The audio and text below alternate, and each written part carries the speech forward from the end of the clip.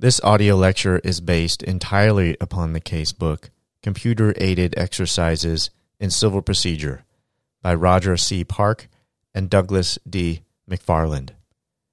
The casebook is published by Cowley E. Langdell Press and licensed Creative Commons Attribution, Non-Commercial, Share-alike 3.0 Unported. That means that the authors have allowed everyone to copy and redistribute the material in any medium or format, and remix, transform, and build upon the material as long as users give appropriate credit, don't use the material for commercial purposes, and redistribute the contributions under the same license. Much thanks is due to the authors for writing this book and providing it to everyone for free.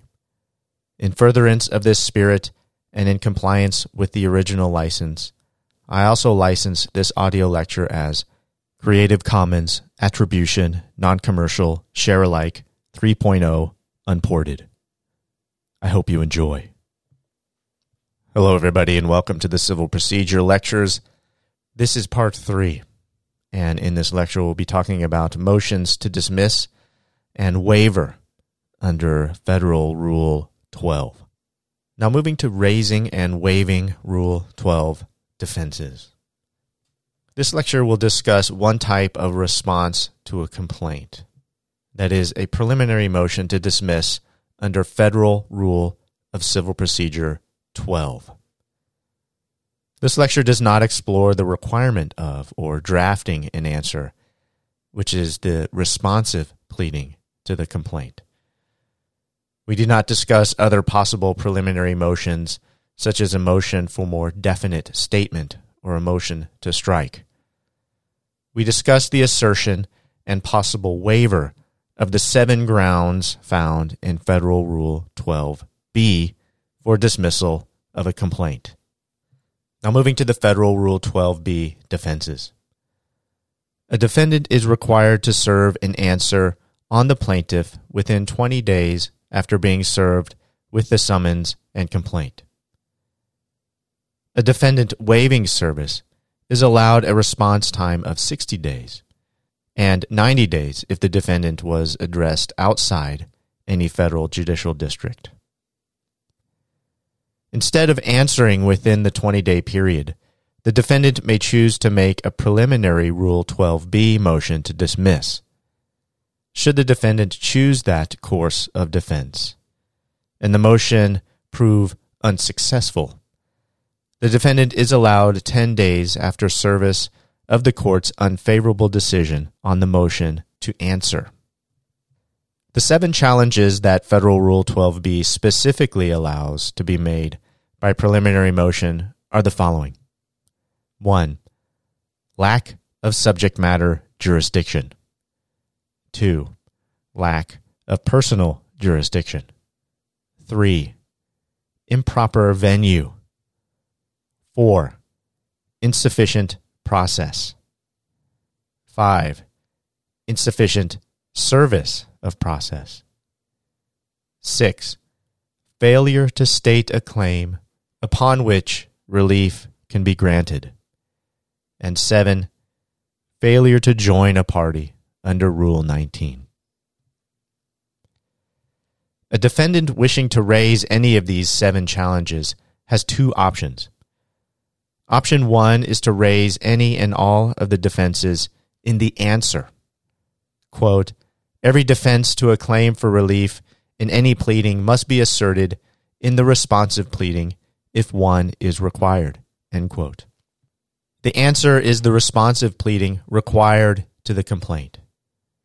Option 2 is to raise any and all of these defenses in a preliminary motion, one made before the answer is pleaded. Quote, but a party may assert the following defenses by motion, and listing the 7 defenses.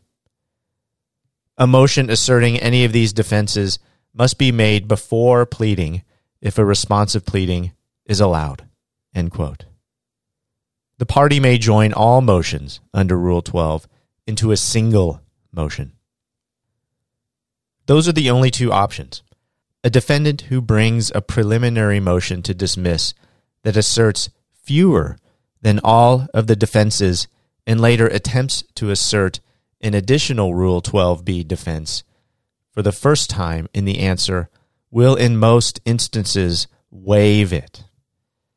Similarly, a defendant cannot make successive preliminary motions to dismiss. One is the quota allowed. The reason that the rules limit the defendant to one preliminary motion is because that is the efficient method to dispose of all the threshold jurisdictional motions. Without that limitation, the defendant could delay the proceeding for a long time by filing multiple motions. For example, the defendant could move to dismiss for insufficient service of process. Following denial of that motion, the defendant could move to dismiss for improper venue. The string could continue through multiple preliminary motions. All of the 7 grounds for dismissal found in Federal Rule 12b are threshold issues that can and should be disposed of before the parties and the court proceed to the work of deciding the merits of the case. With the exception of dismissal for failure to state a claim upon which relief can be granted, all of the grounds for dismissal are separable from the merits. With the exceptions of dismissal for failure to join a Rule 19 party and failure to state a claim, all of the grounds for dismissal render the court powerless to act in the case because of a defect in jurisdiction, venue, or service of process.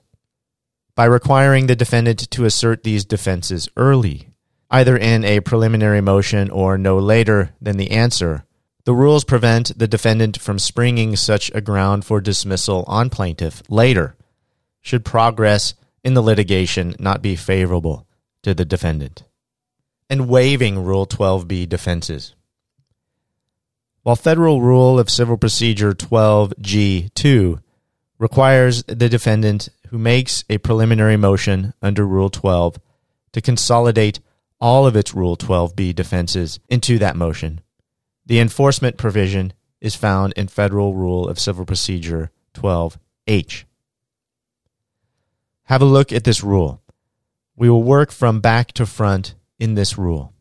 First, Federal Rule of Civil Procedure 12H3 provides that the defense of lack of subject matter jurisdiction cannot be waived. This follows from the fact that jurisdiction over the subject matter is granted by the Constitution and statutes, not by action of the parties. Second, Federal Rule of Civil Procedure 12H2 provides that the defenses of failure to state a claim and failure to join a person required by Rule 19 may be made later, that is, in a pleading, in a motion for judgment on the pleadings, or even at trial. In other words, these two Rule 12 defenses are not waived by failure to consolidate them into a preliminary motion. That leaves 4 Rule 12 defenses that by the express provision of Federal Rule of Civil Procedure 12H1 are waived if omitted from a preliminary motion to dismiss made under this rule.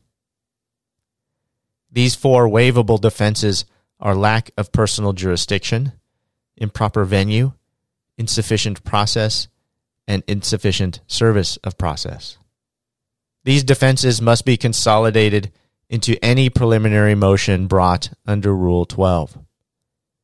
In the absence of a preliminary motion to dismiss, these defenses must be consolidated into the answer, or these defenses must be consolidated into an amendment to the answer that is allowed to be made as a matter of course. Failure of the defendant to assert one or more of these defenses in one of the preceding manners results in waiver of the defenses. And that brings us to the end of this short lecture. Thanks, everybody, and take care.